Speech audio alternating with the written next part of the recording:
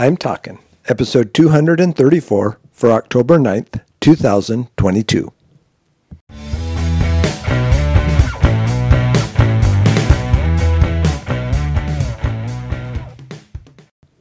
This is Joel from the I'm Talking Microcast, where I share my thoughts on a topic that has piqued my interest this past week.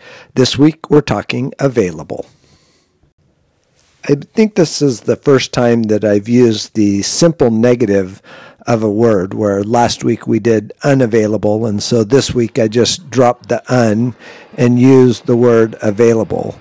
Both words are fairly simple to define and don't require much explanation. And so this week, I'm going to jump right into the challenge for those of us who call ourselves Christians. As Christians, we need to be available. And if we refuse to do that, there can be many problems with following Jesus Christ. Because when we are available, we are ready to serve. When we are available, we know how to relate to other people. When we are available, God can teach us. We are there to learn. When we are available, we get to participate in the community around us, whether it's the Christian community, our church community, or just our community. When we make ourselves available, there are so many positives that come with that. Then we come to the first and only time that I've ever offered a super challenge, and that is when to say no. And I'm not sure that I actually have the answer to that question, but I also know that there are times we must not be available. And even though last week I said that was very negative and it was something to think about, there are times where we have to say no.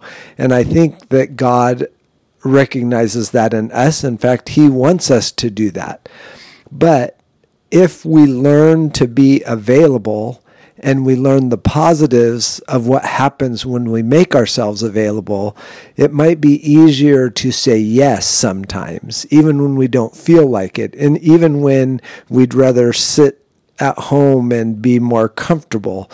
The fact that we make ourselves available makes us vulnerable, I think, and it makes us grow, it makes us learn all those things that I talked about earlier. And then for each of us, there's a level at which we must say no, and I'm going to have to leave that with you to figure out.